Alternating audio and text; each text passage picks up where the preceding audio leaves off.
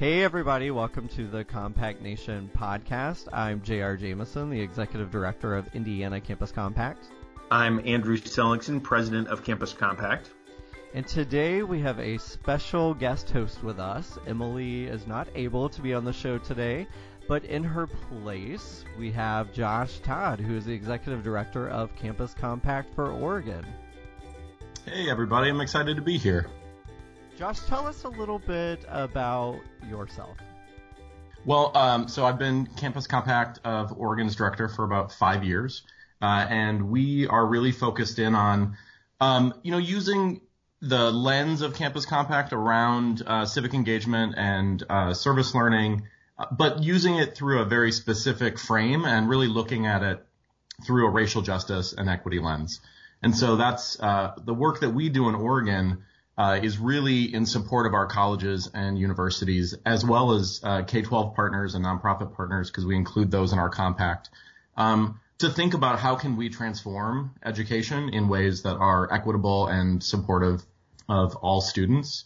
And I just have to say, on a personal note, I'm really excited to be here because I've always been told that I have a face for radio. Oh, no. That is not true. I've seen you in person. Okay. Well, you are doing some inspiring work out your way that definitely we all can learn from in Compact Nation. What's coming up for you in your state that you're excited about? A lot. I mean, I was just published for the very first time. My co-facilitator, Sonali Sangeeta Balaji, and I just got a piece published in the Metropolitan Universities Journal, which is the journal of CUMU, the Coalition of Urban and Metropolitan Universities. So really excited about that. It just came out last week, and it's called Transforming Higher Education Through Organizational Meditation.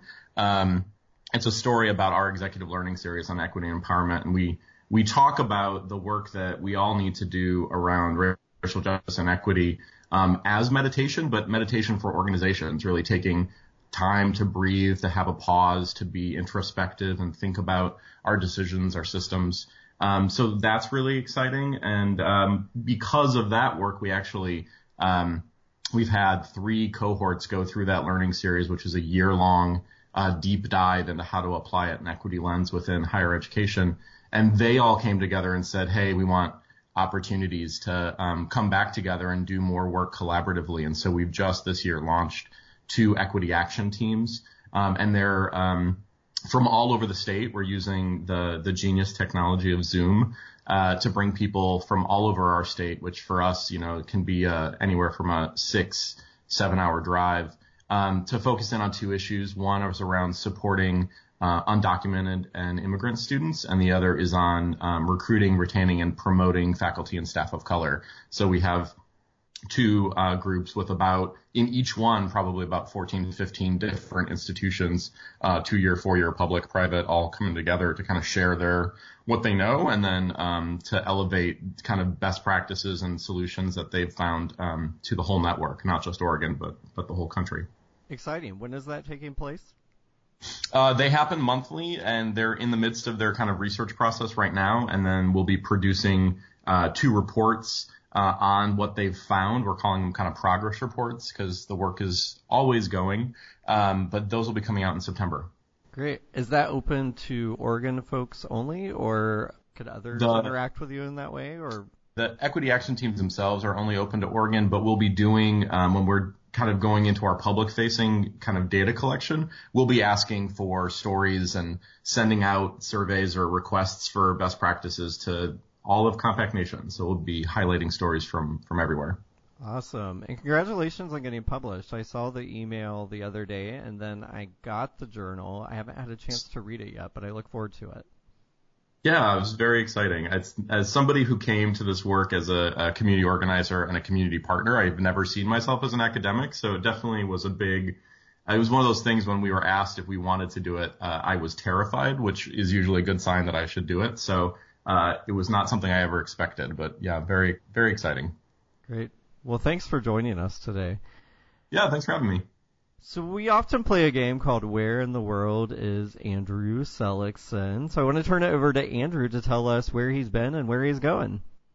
I find myself playing this same game just by myself. Like, where am I right now? Yeah, think it through. So right now I happen to be in Boston, Massachusetts, home of the intergalactic headquarters of Campus Compact. But I have been a bunch of interesting places recently, and I'm going to more. So a couple of weeks back, I spent a good chunk of the week in Michigan.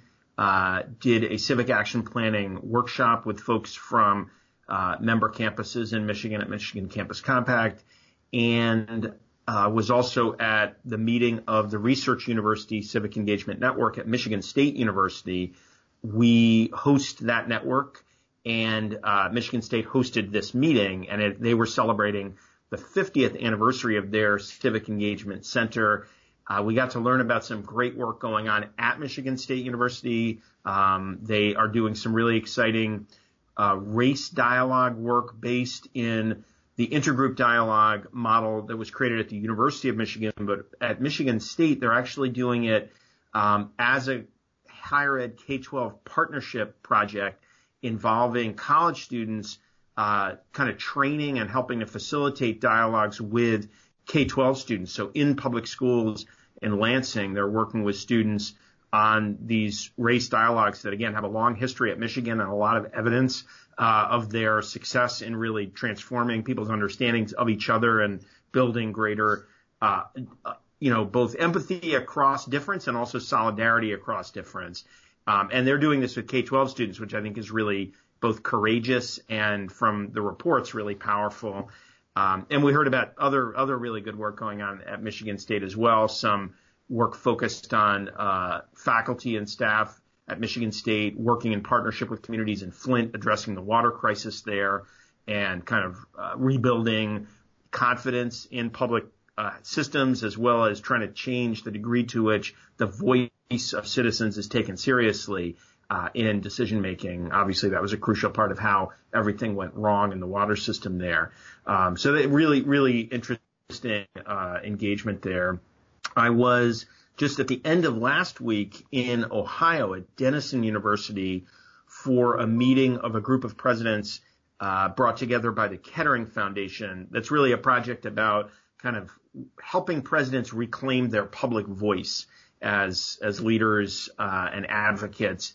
And one of the things we learned about was I'd heard about this before, but I got to hear more about it. A project I think many people are beginning to hear about called Better Angels, which involves very structured dialogues between supporters of Trump and essentially Republican supporters of Trump and Democratic supporters of Hillary Clinton. These started right after the election last year.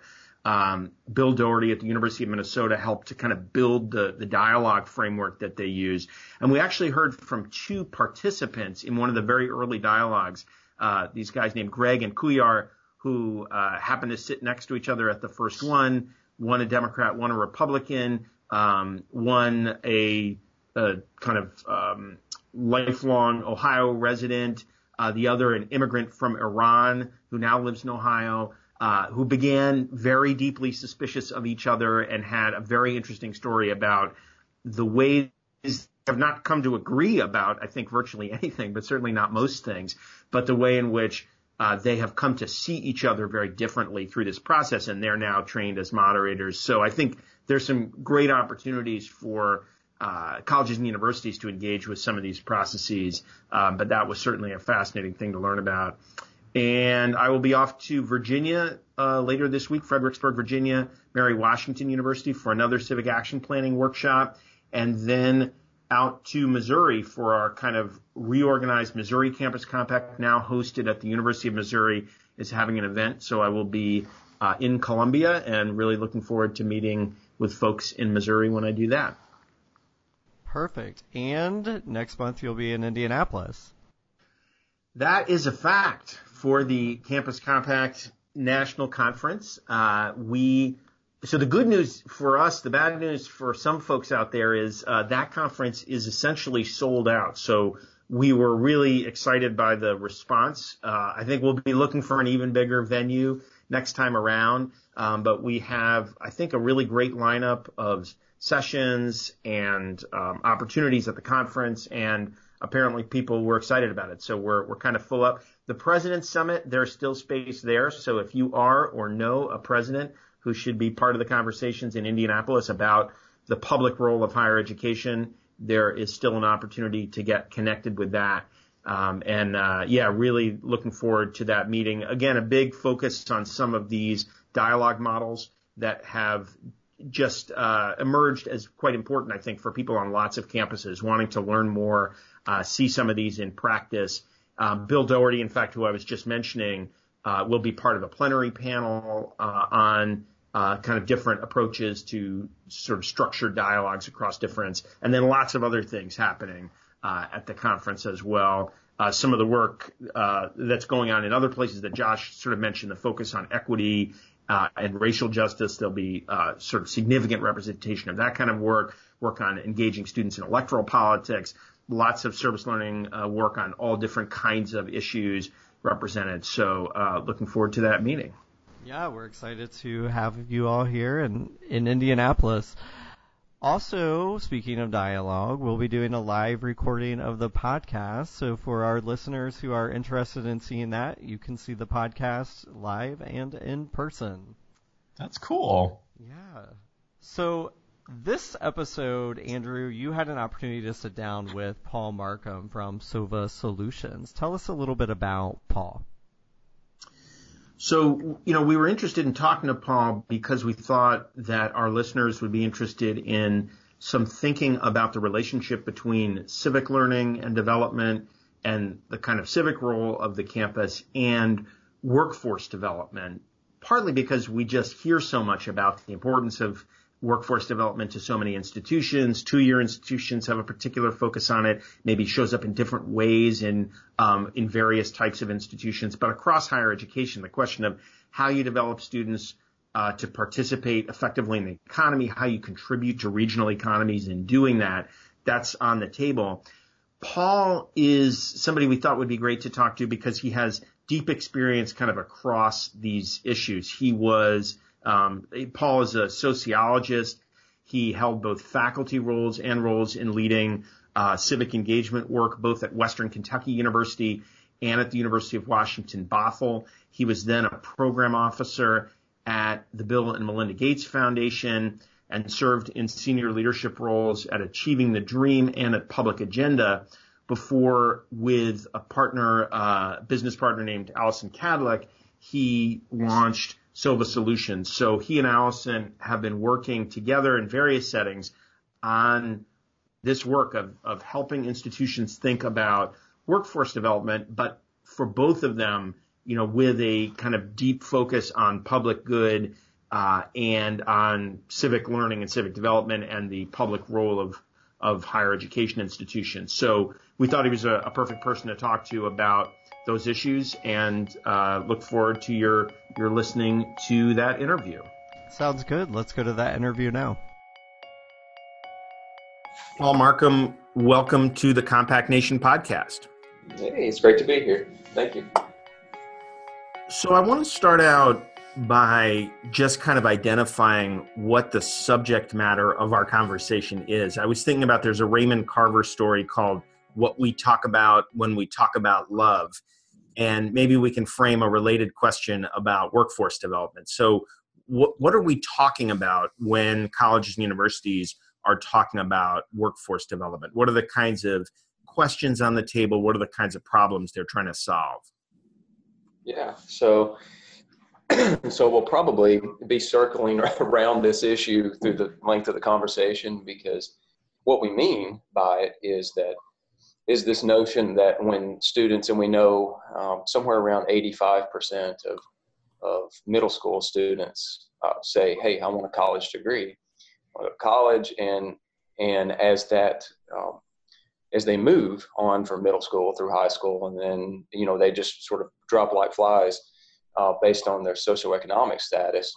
But at the end of the day, what that trajectory is really about is a career, a job, and a way to support themselves, their families. And there's a sense in which that is just logical, and it's almost common sense. You go to college, you learn, you gain a higher education, and to find your place, not just in the workforce, but in society, right? And so, but one of the reasons why I say we'll probably circle back and forth in and out of this issue is that that's not as cut and dried in higher education circles as you might imagine. There's still plenty of or thoughts about the purposes of higher education. Of course, not being merely about your salary or merely about a job, but about your preparation for life, for citizenship. And so from my perspective, and Allison Cadlick, my partner with SOVA, our perspective is that those two are not mutually exclusive. I mean, when you have people that are prepared for the workforce, that doesn't exclude opportunities through higher education for them, for opportunities for them to learn how to be public problem solvers, strong, sort of civic-minded people in our neighborhoods, in our communities. And so in short, it's the issue is how do you get people not only to higher education, but through higher education to a career.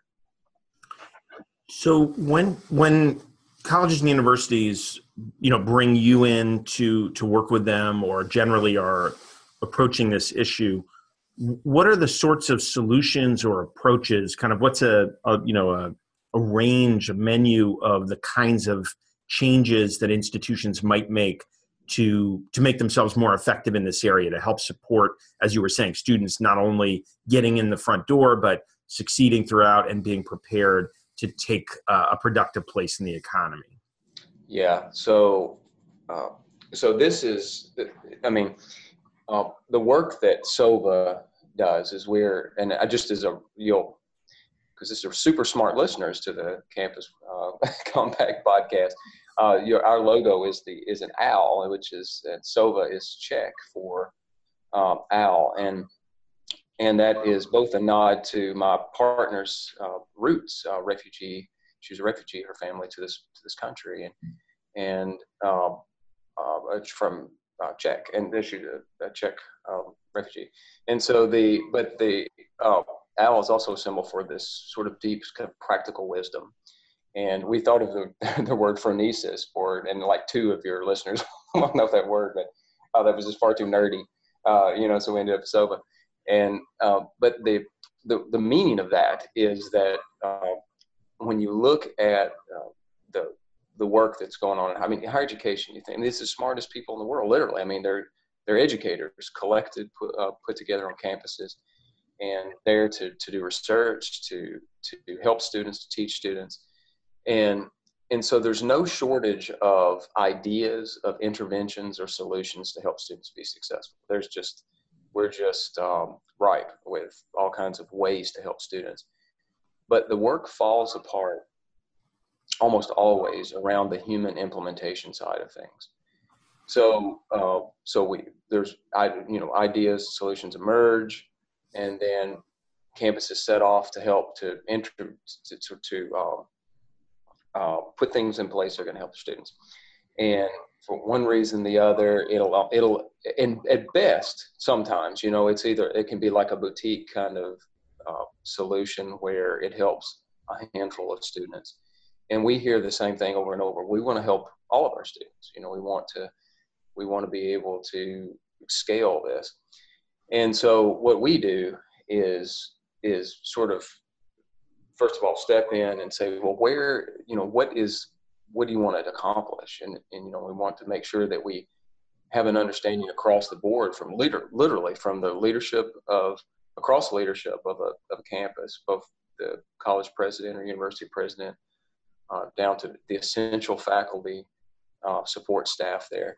What are you really trying to accomplish? And if in fact, after those initial conversations, if it is truly student success, I mean, increasing opportunities for students to be successful, get through their programs and into jobs, then we look at what kinds of, and I'm using my scare quote fingers here, what kind of pathways they have in place to help students do that.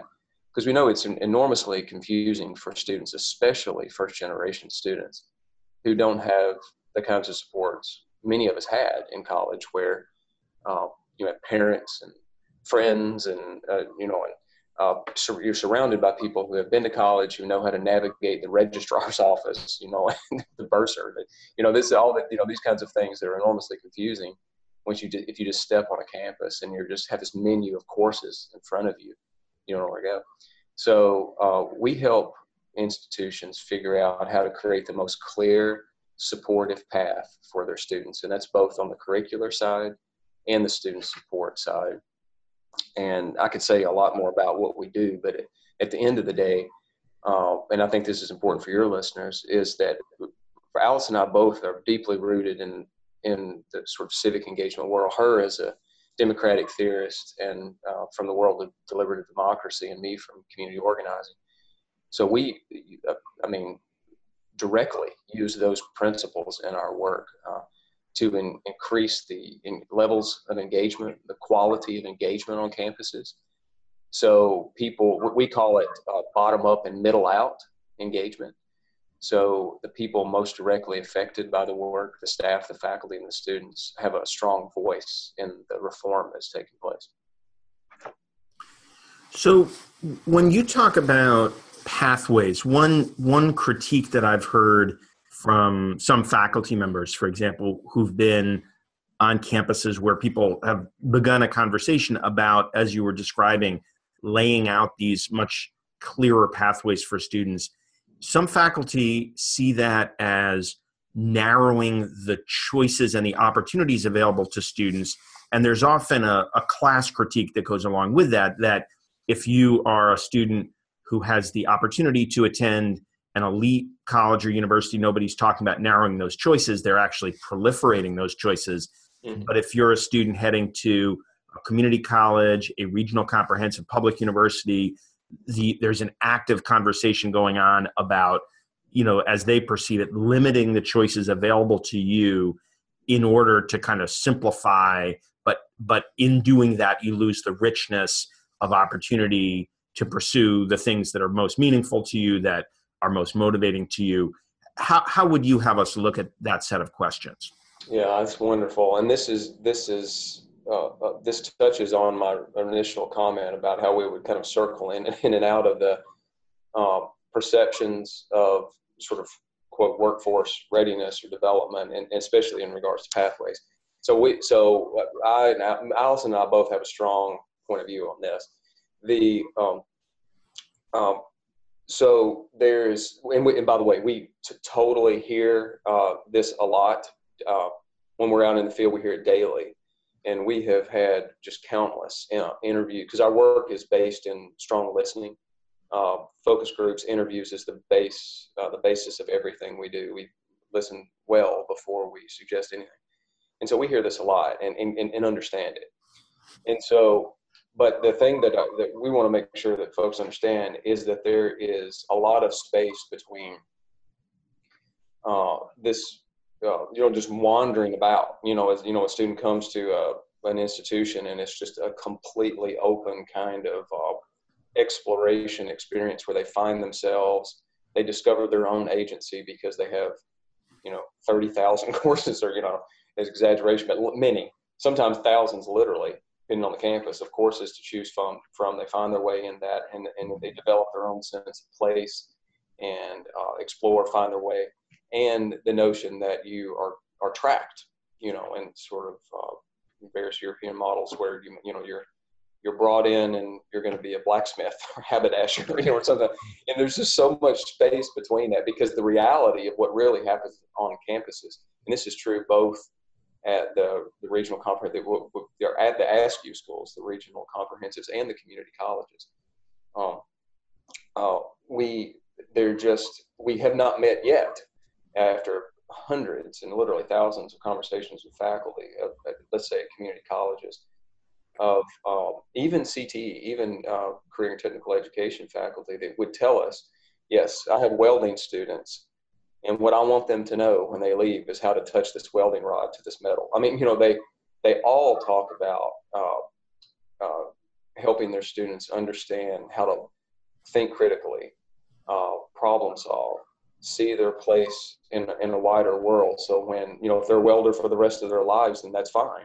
If they want to sort of come back for another level of higher education experience, if they want to move into something else, then they're cultivating their students as holistic human beings to understand that. And one of the things that I think is a real danger to the student success work that certainly we get up every morning thinking about is that is overshooting this notion that if we invest in pathways in our institution, that we're restricting student choice too much. I think there's a ton of research on choice and how you can be paralyzed by too many choices. We also know from Ivy League schools, and I for a point in my career I taught in an honors college. They had pathways in honors college. They were, and what I mean by that, we didn't use that term, but students were given freedom to choose what they wanted to do. Once they decided what that was, they had a very detailed schedule and plan, blocked courses. They had student supports around them from every angle to help them not only identify that path and get funding to have all kinds of other experiences as they were learning, both extracurricular and in the classroom, but stay on that path and complete. And that was an honors college. And for those folks that have Ivy League educations, we have the same types of systems there where their students are tutored and have lots of supports. And Pathways is just about giving every student that opportunity for those comprehensive supports and clean through line through their curriculum to where they want to be. Let's return to, you made the point right at the outset that you don't see a contradiction between workforce preparation and preparation for civic participation. And I wonder if we could just dig a little bit more deeply into that, because I think, sometimes there is just an assumption made that those are two very different ways of looking at a college education, that either we are preparing you to, engage as a citizen, to think about a whole range of issues, to explore the kinds of questions that emerge as public policy questions across fields, et cetera, or we are preparing you narrowly to fulfill a role in the economy as it is, and we're kind of stamping out cogs for a vast machine. Yeah. And I'm wondering, so from your perspective, what's wrong with that picture, and how should we really think about this relationship? Yeah, I just really would ask of all my higher ed colleagues, regardless of where they find themselves in the structure, if you're a faculty member or a staff of any sort or administration, to push back against that kind of dichotomy, bifurcation of the work. It's not necessary. Now it's not, the perception of it is not unfounded, to be sure, because especially where we have a proliferation of very short-term kinds of certificates and things. Now, there is any criticism of that is, I mean, I can understand it. I see where it's coming from, because some of those are very short programs, and where they're getting a technical skill.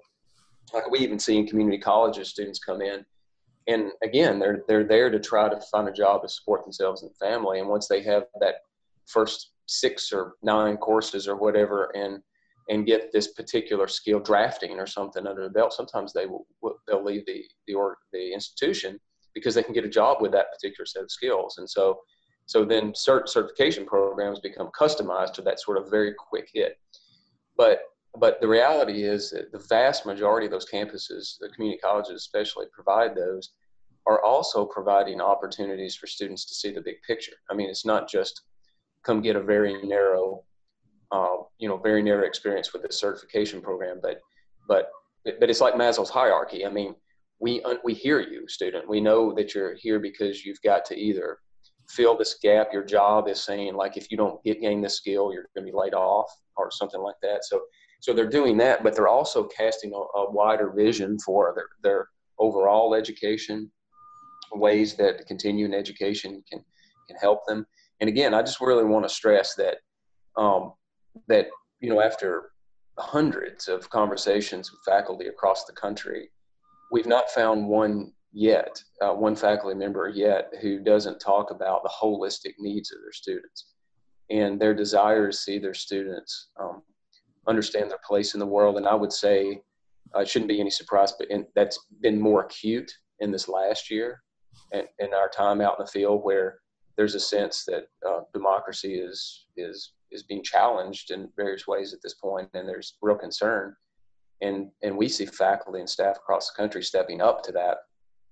So I think it can become, that can become even a deeper conviction that we actually are bringing these two areas together. One of my favorite frameworks for the way we think about career preparation is citizen professional. I mean, where we're preparing students to do things in the world, jobs, but there's these sets of experiences that are helping them become, in that framework, citizen workers, citizen professionals, and that's a skill set that's required to just be a successful human being and a member of society. So we strongly disagree that there is needs to be. We're not saying there's not, because there is in fact a dichotomy, but we believe that's a false dichotomy. And so if you were, I think many of our listeners are people who in their daily lives find themselves sometimes, feeling like they're kind of on the back foot in a context where the workforce vocabulary, discourse, et cetera, is dominant. And they're trying to make the case for investments in civic education, in viewing the student in this more holistic way. What advice might you give them for, kind of changing the conversation with folks who are thinking about workforce issues kind of when they wake up in the morning? So is the question, so I want to make sure, because I think this is a super important one. Is the question how people that are interested in or invested in the civic engagement connect the dots between that and the workforce practically?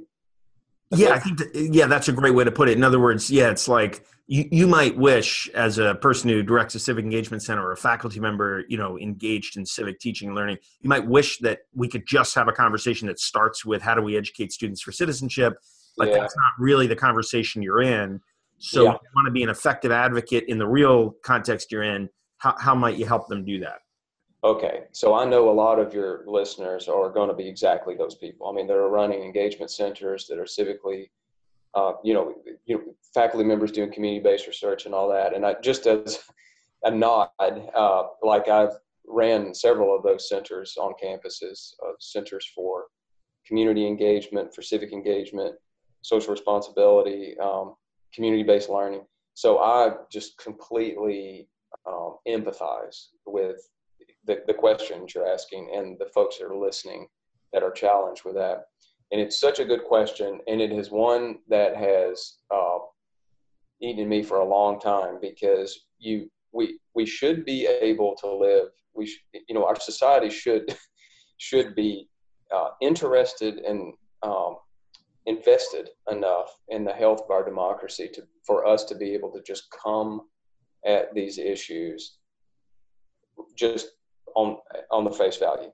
We need strong citizens. We need civically engaged graduates of our institution. So therefore, here's what we're doing to do that. Now, and sometimes you can do that, and sometimes it gets buried in all the different priorities that administrations have to deal with. And the problem that I've experienced when I was in these roles is civic engagement is like, it's sweetness and light. I mean, you will rarely find anyone who will say, I'm not, I don't think we should be doing that, or whatever. So I wrote something years ago, I think for the Huffington Post, that it was about, every president that I would work with would say, that's good stuff. And I would go, oh no, it's terrible. We're already headed down the road if they say that's good stuff, because then it gets the nod, it gets basic support, but it doesn't rise to the priority that it should, for the folks having to do that work on campuses. So my thoughts on this, and this is kind of the direction my career has moved, is that when I stepped back and I looked at what we were trying to achieve in all those different centers that I was responsible for, at the end of the day, it was, in some way, it was a pretty explicit thread of social and economic mobility. I mean, that was something that was a deep value of all the different engagement centers that I ran. And so over the course of time, I had to come to this place where I said, well, if it's about social and economic mobility, how do I shoot directly for that target? And so for us, I mean, this is what SOVA is. In fact, I mean, I can only, it's funny saying this, knowing this is going to be posted on the internet, but it's like, I feel like I'm having kind of a, over a coffee shop table conversation with the listeners, with Compact people who I believe in, is what SOVA is. I mean, it's in its essence a civic engagement organization, because we had to learn how to take the deep principles that are taught in these centers and apply it directly to the problems that legislators are concerned about, that campus presidents and provosts are concerned about, sort of these things that rise to the surface, like completion rates, retention. And we have just disciplined ourselves to say, okay, like, it's not a choice where it's like, we're going to now be concerned about student retention, so therefore we're going to abandon our civic mission, but rather, how do we use the skills, the tools, which are many, by the way, because your listeners shouldn't, if some of your listeners, which I know they are running centers like this, you've already have a lot success on your belt, because you have a position, you have a budget, you likely have but you have a staff, you have a space. That alone on a campus is an enormous success. So you've got a lot to leverage. And so we just shifted from, and encouraged others to think about how you're using the essence, sort of the animus of your work, to directly address the problems that are concerns of your organization and your community. And that is subtle but different from coming at it first as a civic engagement through something else. It's coming to it as solving the problem by using the tools of civic engagement. That sounds subtle, but it has made an enormous difference for lots of us, and Allison and I included. And when you do that, so if we can sort of kind of move forward in the story you're telling about the approach that you encourage institutions to take, a kind of an approach grounded in these civic skills for addressing these workforce challenges and presumably other issues. What do you see with institutions you've worked with over time? How does that change the institution? What is the impact of engaging in that way in problem solving, as opposed to, for example, very hierarchical systems of command and control that sometimes is the way university administrations look? Yeah, it's a great question. Great question. So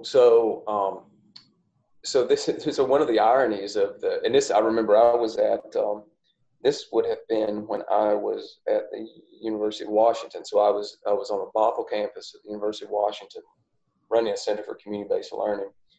And suddenly, after years of being responsible for other centers, I suddenly realized, it's like I had spent all of my career sort of doing work, gathering students and then taking them outside of the campus to do work that was for all the right reasons. I mean, service learning, the experiential learning, impacting the community, all that was like, I was completely down with that and no issues with it. But it was there I suddenly realized, wait a minute, the campus itself is a community, and these skill sets like listening. I mean, I don't want to make this seem too simple, but it's like just engaging the right stakeholders at the right times and understanding their self-interest was a way to really transform internal campus conversations that were about issues of recognized importance, like student success. I mean, when I was at Western Kentucky University, there was I taught a course called public problem solving, where students were taught to identify, listen, recognize a problem in their community, and then help the folks in the community identify the key stakeholders and map out processes. And there's a common organizing tools for your listeners that are organizers. I mean, your power mapping, and then creating kind of an engagement plan to get to a solution that was in the self-interest of the key stakeholders. And so, I taught that thing as something that was done in communities. Well, there was an issue that happened on campus that was it was a serious issue around the curriculum and space. And my students did those things. They mapped, they had one-to-ones, they listened, they engaged administration, other students, faculty, and solved that problem. And it was enormous. So the skills that are just really inherent to the Campus Compact leaders on the campuses, those skills are in dire need in the context of the campus itself, because higher education is not necessarily given to, I mentioned earlier, Allison and I talked about bottom up and middle out change. That's not the usual approach in higher education. So there's enormous skill sets within your sort of the entities on campus that focus on civic engagement that's usually directed outside the campus, that can be directed internally.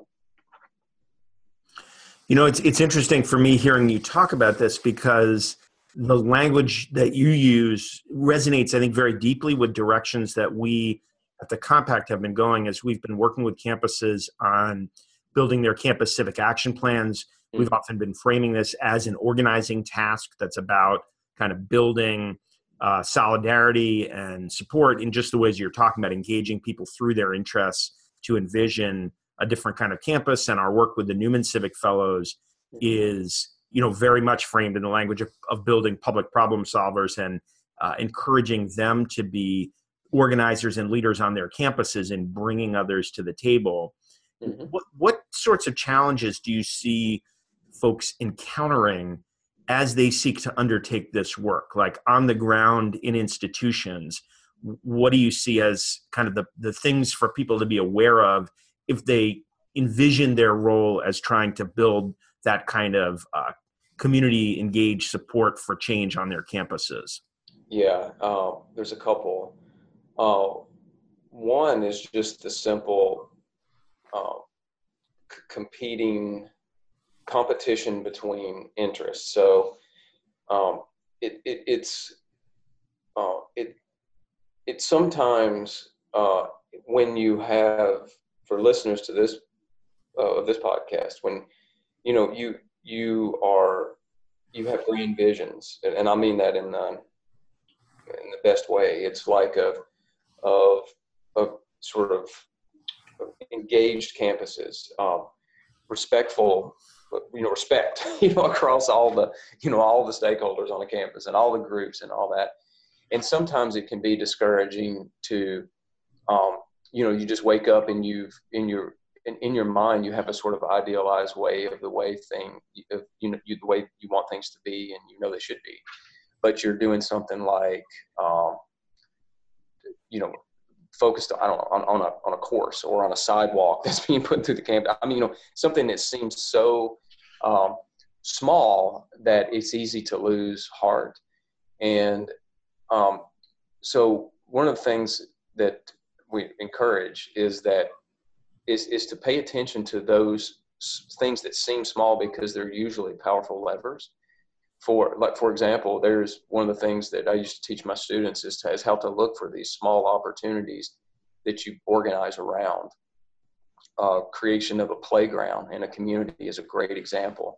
I was help students organize not after school, but an early learning program in a community school in partnership with a church, and it was very, very small.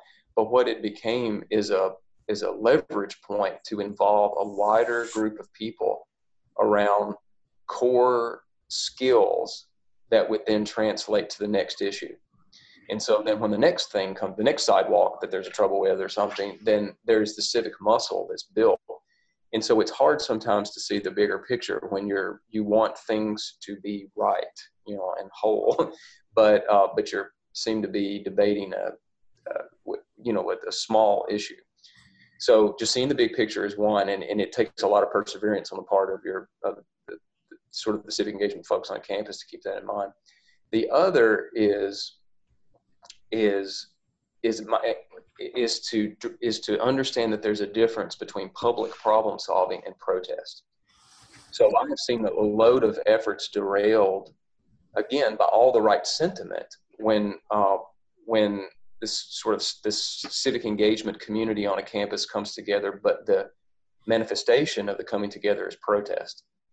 Because oftentimes there's collateral damage in that breaks the relationships, the key power relationships that you need to create real change.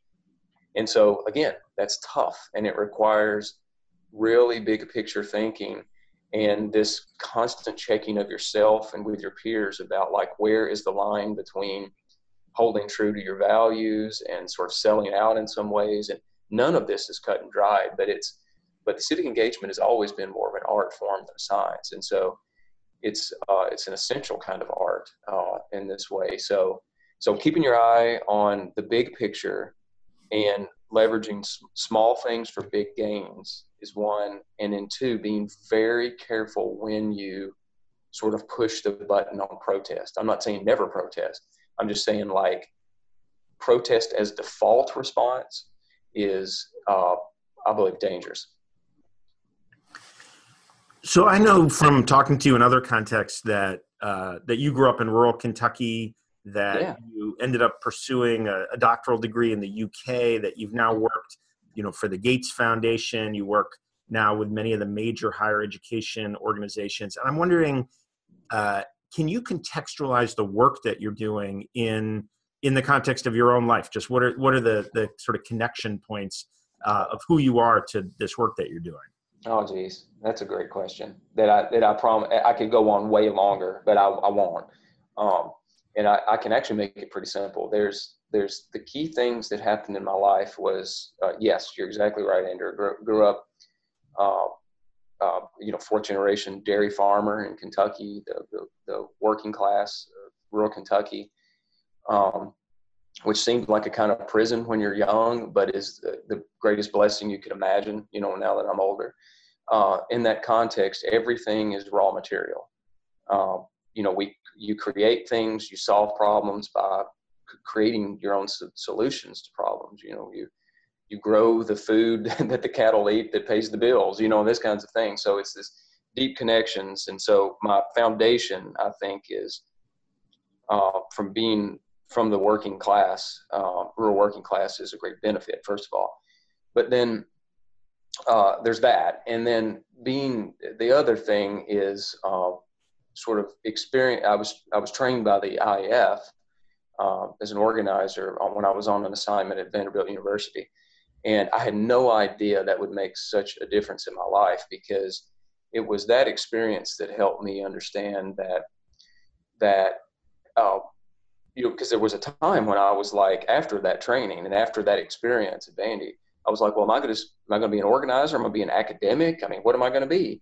And it was actually a mentor, Harry Boyd, who many of your listeners will know, who said, well, that's the wrong kind of way to think about it. You should just be an organizer wherever you are. And so I just full speed, head on, dug deeply into the experiences of organizing, the tools, the principles. What are the qualities of very successful organizers? And then I just said, I'm going to do that wherever I am. And I knew by that point too that it was going to be education, because I see that as the greatest lever for social and economic mobility and sort of sustainable change in our country is through education. And so I've had lots and lots of jobs in higher ed, but I can say with great confidence, it's funny, if you could even go talk to those people I reported to over the years, and they would probably say, well, we hired him to do, it's kind of embarrassing. We hired him to do X, but he did X kind of, but he really did Y. And that, whether they would use the language of organizing or not, I don't know, but that's what I was doing. I'm really trying to help different people, different groups, see and understand their own self-interest and their shared self-interest. And in designing real ways, concrete steps to move that agenda forward to some kind of solution that was good for students at the end of the day, good for students and communities. And so it just sounds like it can't be, if you look at the stretch of my career from dairy farming to the Gates Foundation to the other things I've done. But it is true. I really encourage folks. It's true. I mean, if you find that kernel skill or that kernel thing you want to be, in my case, it was a community organizer, then make that work for you. And no matter what your job is, and if you're super clever, figure out how to have the jobs that give you power to create the change you want to see in the world. And then just, be who you are in those jobs. Well, Paul, that is, I think, a great note to end on. Some valuable advice that I think, we can all take home. So thank you so much for talking to us on the Compact Nation podcast. Thanks so much. Hey, everybody. Welcome back. Thanks, Andrew, for that great interview with Paul. It was definitely insightful. Josh, what were your thoughts? So I have to admit, I was going back and I'm starting to see themes between a lot of the different episodes of the podcast. I'm trying to channel Yvette Nicole Brown from Walking Dead and Talking Dead. She's the super fan that has journals and writes about every single episode and kind of unpack them. I mean, the piece for me that stood out the most and really connects with the work that we do is this concept of kind of starting small and looking for lever points and using those lever points as ways. I think he talked about building the muscle to be able to really create the change that folks are wanting to make. And it's interesting because I think in the podcast a few episodes ago with Stephen Black from the University of Alabama, he talked a lot about the same thing around, we kind of do a disservice to students and to faculty and staff if we talk about civic engagement as this easy thing, right? That it's gonna be, fun and we're just gonna engage you in this little way, when really real life problems, in this case, in this episode, workforce development, are complicated and complex and nuanced. And so I think even Stephen Black was saying, we need to start small and grow. And so I was just really struck by that and struck by thinking, what are the ways in which in everything that we're doing, whether it's the kind of career technical education or, Research One universities, how in all engagements are we kind of building in the skills necessary for people to be engaged in democracy, to be engaged in community. That was what I was really sitting with a lot, was thinking through, what would it mean for us? Because he talked a lot about, he's never in his thousands of interviews met a faculty who said, my goal in life is to teach, as a welding instructor, teach a student how to put this welding rod to a piece of metal. It was always kind of deeper, bigger. How do we, help people kind of find their true path, and how do we allow them to kind of be, I think the word that he used were citizen professionals.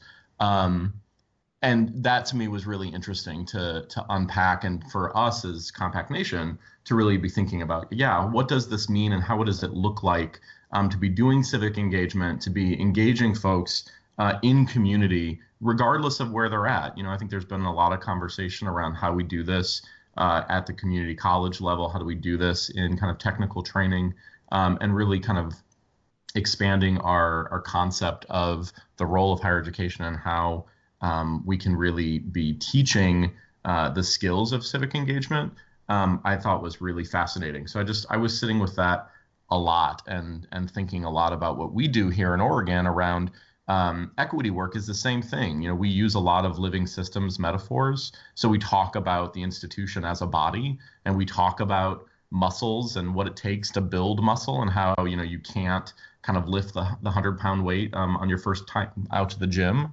And so that concept of kind of where are the lever points and how do we kind of build slowly and grow our civic muscle, I thought was really fascinating. I agree with you. Those were the items that stuck with me as well. The whole idea of building civic muscle and citizen professional. It also made me think about, even though we start small, we can go deep over time. And what that deep experience creates are some of these, I guess, for lack of better words, soft skills that are so needed in society. Paul spoke of these skills as we have a dire need in society for these, such as listening, understanding stakeholders, student success.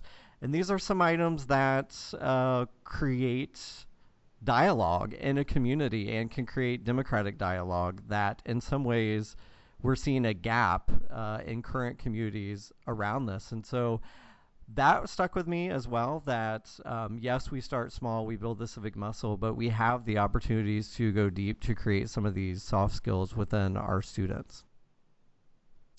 Yeah, for me, one of the things that just really stands out in the way Paul approaches this work, and just what it got me thinking about, was just how much we need to improve our nimbleness at thinking of two things at once, thinking about civic development and thinking about professional development. And one of the things that I thought of as I was reflecting on the conversation was, so, many people in academia get very upset when we start talking about workforce development, et cetera. They think it's a kind of impingement on the purity of academic inquiry, and, that we should be teaching students in some way that's kind of screened out from professional concerns first.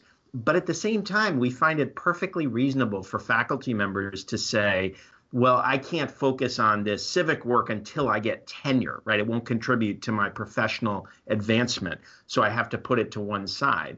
And, that seems to me crazy. We shouldn't be asking anybody to pursue sort of these dimensions of their life in ways that are completely dissociated from each other. We should be creating space for faculty members to pursue their scholarship and their teaching in ways that advance the public good, and we should be crediting them for that.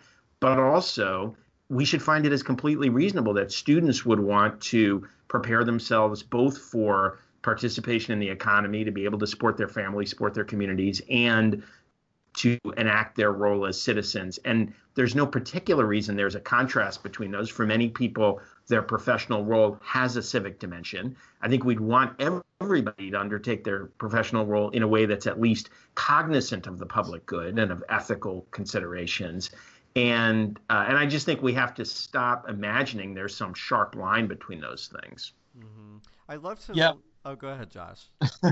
Well, the other thing I was struck by was him, talking about this false binary, right? And I thought that was really important to dig into, because I think so often we are trained or socialized to think in terms of either or, black and white, yes and no. And I liked that he said, there really isn't. We believe it's a false dichotomy to say it's workforce or education, kind of civic education. So I really appreciated being able to think about that and think about, so, again, what is the goal? He talked about helping institutions determine what's your goal, and then mapping the pathways to get there. If our goal is to make sure that everyone who touches some form of higher education sees their role in promoting the public good, then it shouldn't matter whether or not that's happening in a graduate level philosophy course, or if it's happening in a certificate program. But I think we have allowed this separation to occur, where it's like, well, that's workforce development, and so that's somehow a different conversation, or that's community college, and so that's somehow a different goal than the four-year private institution or the liberal arts college. And I really enjoyed him kind of calling out that kind of false dichotomy and having us think about how do we do this in all the places that we engage with students, regardless of what their goal is, every engagement should be an opportunity to think about what's our role in promoting the public good. Mhm. As a storyteller, I would say I appreciated hearing his story as well. How he went from the dairy farm to the Gates Foundation to founding Sova Solutions and such. And one thing that he said that stuck out to me that I think applies to the faculty development side of this as well as the student piece is make what you want to do work for you and be who you are in those jobs. And I think that's so important when we think about faculty who say, to your point, Andrew, I can't do this until I'm tenured, I must wait. Or for students who determine that they're coming to the institution because they're seeking a certification in welding, but there is an opportunity for a more holistic approach. I just really appreciated that quote from him to think about our life and our work in that way. Yeah, it's funny. I mean, when I think about, I had never really thought about it in these terms, but for myself, the way I kind of, not kind of, the way I got into engagement work and all the things that led me kind of down the path away from being a faculty member, frankly, is, that I didn't have a way to integrate my civic commitments, which were actually the reason I was interested in studying political science in the first place. I just didn't find ways to integrate those parts of my life unless I started teaching in a very different way. And once I started teaching in a very different way, then I found that I was interested in pursuing that strand of the work, and other parts of what the faculty role is were interesting and enjoyable to me, but they were not as compelling to me as these questions about kind of building the civic dimension more deeply into institutions. And I think for most people, yeah, we don't want to have these kind of split selves. We want to find ways to, in the part of our life that we're going to be spending, 40 plus hours on every week, we want to find ways for our fundamental values to show up there and not have to kind of push that off to one side. Hear, hear. I always, I will say this at a personal level. I always enjoy talking to Paul and always learn from him. And just the perspective he brings with this range of experiences. I feel like there's one of the things I really enjoy about my job is that it has just as the way it turns out, it brings me into contact with people who have often very varied careers. And they may have gone very deep in one area and then they find themselves doing something. I don't know why this is true exactly, but I can think of a bunch of people like this where they have a career path that is in a number of sectors and there's a logic to it, but it brings together some apparently very disparate things. And that's just something I just always learn a lot from talking to those folks. Agreed.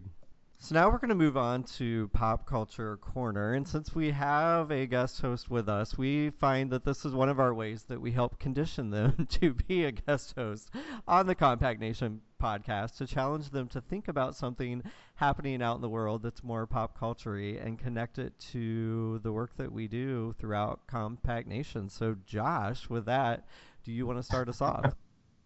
Well, for me, there's only one thing to talk about in pop culture right now, and that's Black Panther. So I just was able to see it this past weekend. It was its opening weekend, and it's breaking all kinds of records. I was in Chicago visiting family and got to see it. And just to me, it was, it's this fascinating, and I'll try not to do any spoilers for those who haven't seen it.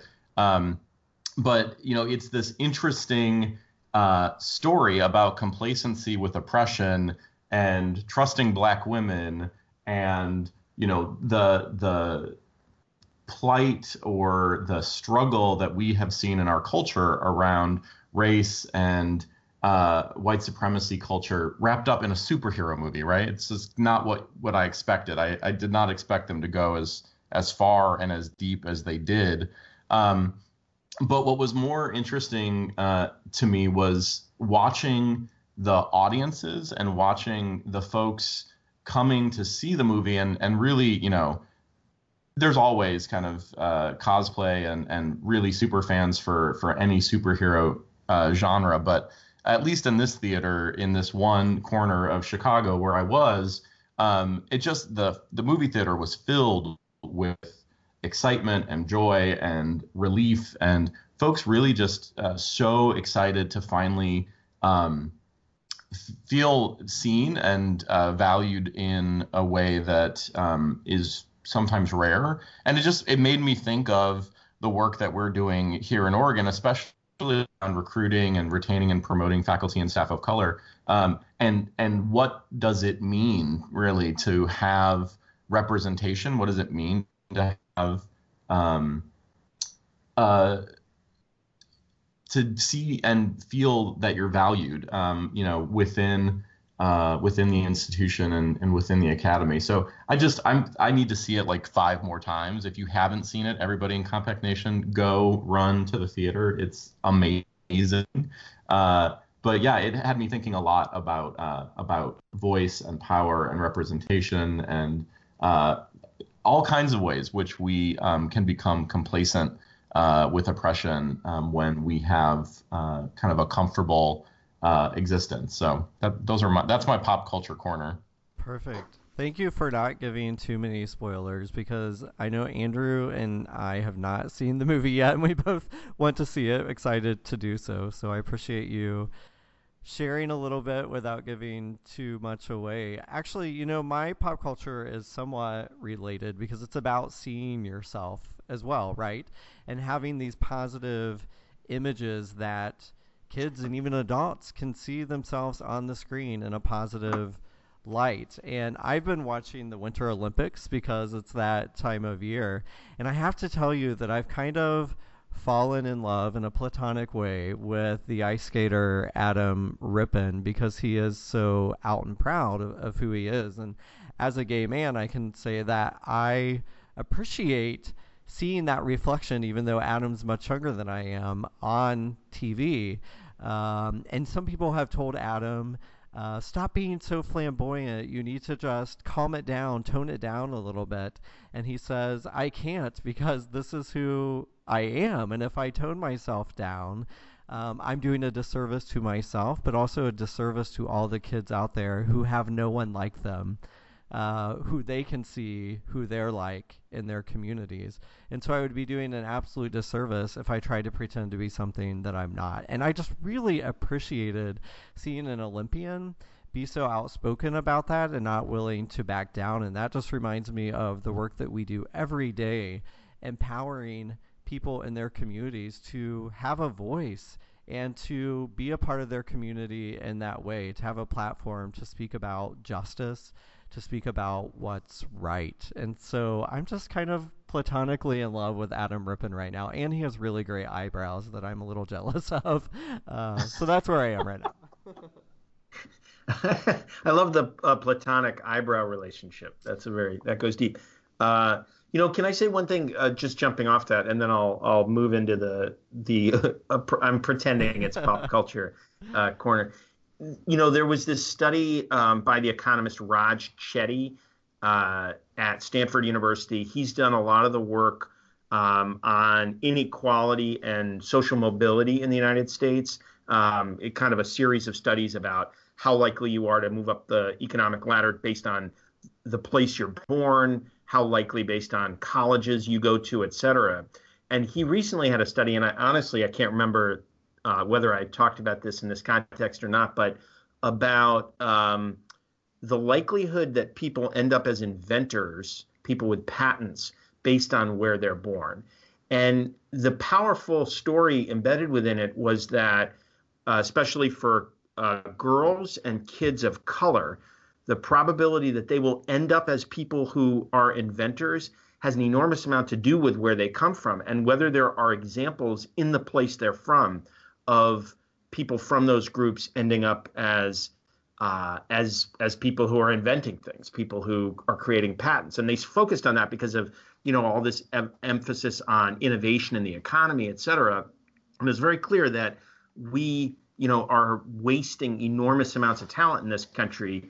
And a part of that is providing kind of no hope to children in various categories that they can end up in these settings. There's also, issues about the quality of education we offer based on the, racial group people are born into, et cetera. But even controlling for all those factors, just not providing people when they're young with kind of visible evidence of these kinds of achievements and pursuits by people, and being kind of public about who's doing what, it matters a lot. So anyway, I was just thinking about kind of example setting and how important that really is. It's sometimes people see it as merely symbolic, but it turns out it has real impact in people's lives.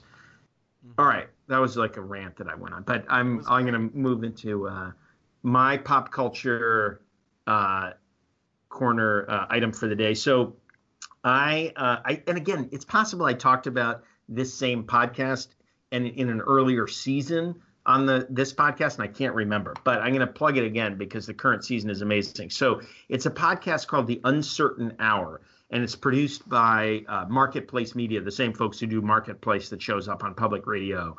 And the Uncertain Hour, their sort of slogan is, the things we fight the most about are the things we know the least about. And so the first season was all about welfare, what it actually is, what the policies are that govern it. It's tremendous. I encourage anybody to go back and listen to it. But the current season is about regulation. And, in a context where the current administration is rolling back regulations on, for environmental protection, in the context of civil rights, in all sorts of other settings, student loan protections, financial protections, et cetera. This is kind of the context in which they're doing this, but it's just an incredibly well-reported and well-presented series that gets deep into what regulation actually is, how it takes place, how regulations are created, what the fights are over them, and who tends to win and why. And it digs into a whole bunch of myths about government regulation. And it's a really terrific piece of work. And again, it may not sound that much like popular culture, but I decided, that anything that I can get through my iPhone, I will count as pop culture. So The Uncertain Hour, I highly recommend it. It sounds exciting. I mean, it's a podcast, right? And like you said, if it comes through your phone, then I would say those two things make up pop culture. All right, we've got a deal. All right. Well, I think that concludes this episode. Thank you, everybody, for listening to the Compact Nation podcast. Be sure to follow us on iTunes, on Stitcher, on SoundCloud. Share the podcast with a friend. Encourage a colleague to listen. You can rate us online. We love to get ratings. That helps boost us. You can also follow the conversations around the podcast on social media at #CompactNationPod. We'll be back next time with Mandy McReynolds from Principal Financial Global. Thank you, everybody. Thank you. Bye-bye. Season 2 of the Compact Nation podcast is produced by Naval Mahdi for the Campus Compact headquarters in Boston, Massachusetts, and its 1,100 colleges and universities around the globe. All rights reserved. Learn more about Campus Compact at compact.org. The hosts of the Compact Nation podcast are Emily J. Shields, J.R. Jameson, and Andrew Seligson. Recommendations for guests, topics, or general questions can be sent to podcast@compact.org or join the conversation on Twitter at #CompactNationPod. The Compact Nation podcast is available on iTunes, SoundCloud, and Stitcher. Don't forget to subscribe and rate us.